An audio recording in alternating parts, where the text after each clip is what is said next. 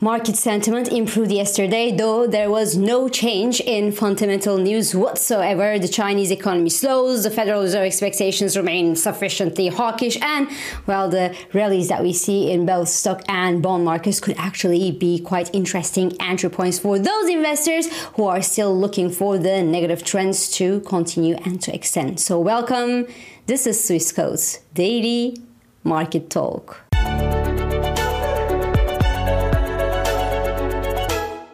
So yes, stocks rebounded on Monday in a mood that actually looked to me more like a correction than a reaction to fresh news, as there was no fresh news that went against the slowing China rhetoric, for example, nor against the fear that we will actually hear something sufficiently hawkish this Friday from the Federal Reserve Chair Jerome Powell's Jackson Hole speech that's going to be watched by the whole world. But at this point of the game, the hawkish Fed expectations are mostly priced in the markets, leaving some room for some up and down movements in both the stock and bond markets. So yesterday's trading session was not only marked by a rebound in the S&P 500 stocks from the October to July ascending baseline, but also by a visible rise in volatility. Nasdaq 100 jumped 1.65% as well, but the US 2-year yield returned above the 5% mark, and the 10-year yield pushed to a fresh high since 2007. Now, one interesting thing here is in 2007, when the US 10-year yield was at these levels, at the levels similar to today's, the positioning in the market was deeply negative, meaning that investors at that time actually expected the yields to rebound, while today the positioning in the market is, on the contrary, deeply positive, meaning that investors today expect the US yields to bounce lower again. And that's quite understandable actually, because the US 10-year yield was on a steady falling path in 2007, so there was a reason for investors back then to expect some rebound to happen, which did not happen. And in a similar way, today we are just coming out of a long period of near zero interest rates. So for our eyes today, the actual levels in the US 10-year yield seems very high. So that partly explains why many asset managers expect these yields to fall again. There is also a growing interest in the US 10-year tips, which are protected against inflation and which hit the 2% mark for the very first time since the global financial crisis as well. But there is not much reason other than our low comparison levels and our eyes and our feeling that gives reason, or a strong reason, to an imminent reversal in this market direction. The US data remains very much strong somehow. The labor market is tight somehow, and inflation is slowing in the US, but the Fed said that significant upside risks prevail. And I actually recently saw a study warning that unless the monthly CPI in the US stays below the 0.2% level, well, inflation is headed higher in 2024. So there is a chance that we won't see a downside correction in the US 10-year yields moving forward. And if that's the case, the sell-off could extend until the 10-year yield settles somewhere between 5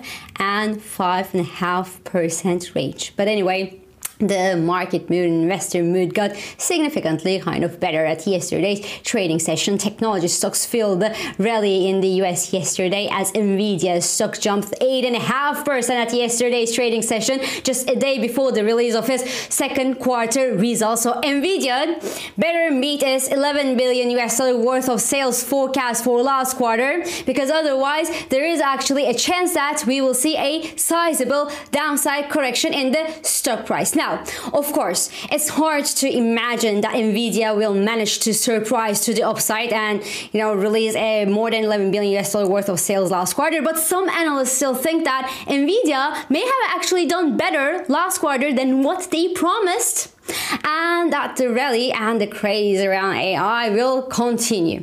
We'll see that in Europe, while oil stocks shouldered yesterday's rally in the markets as the barrel of US crude made an attempt above the $82 per barrel level on lower OPEC plus exports, and also on the back of a golden cross formation on the daily oil chart, where the 50-day moving average crossed above the 200-day moving average. Now, this technical formation is normally a formation that kind of could encourage some technical traders out there, short-term traders mostly, to enter fresh long positions in oil. But yet yesterday's trading session, that wasn't really the case. Oil's positive attempt remained short-lived. On the contrary, and the barrel of US crude is now preparing to test the $80 per barrel psychological support level to the downside again this morning at the time I'm talking here. Now, it's simple for the oil markets. The market is driven by two major forces. So the supply tightness and this Chinese demand expectations that won't pick up. And these days, well, it looks like the Chinese demand expectations that are sluggish and are slowing are very much in focus, which could actually help the oil bears take advantage for selling the recent rally in oil prices. But the tighter OPEC and OPEC plus rhetoric will actually remain a major support into the 200-day moving average. That's near $76 per barrel level. But elsewhere, well, the sluggish Chinese demand also continues taking a toll in the markets. BHP, for example, which is the world's biggest miner company, printed a 37% fall in its full year profit, and, well, as such, missed analyst expectations. Earnings from iron ore fell 23%, despite a 1% increase in production, while coal profits were down by 47% and copper profits were down by 22%. Now, of course, BHP's last year profits hit record levels due to the war in Ukraine, so the entire decline that we see across the board is not necessarily explained only by the sluggish Chinese demand. However, China actually does explain a certain and a big part, and more importantly, well, the country's inability to boost its growth also hints that we are not approaching the end of the tunnel just yet. Now, one currency that's greatly under pressure due to the downside pressure in iron ore prices due to the sluggish Chinese demand is the Australian dollar. The Aussie dollar now trades at the lowest level since last November, and that's on the back of the sluggish Chinese demand, as I said, that weighs on its iron ore exports, and also a broad-based rally that we see in the US dollar since a couple of weeks from now. On Monday's trading session, while the US dollar broadly weakened across the board, helping major currencies to actually take some breather. The US dollar index fell back towards its 200-day moving average.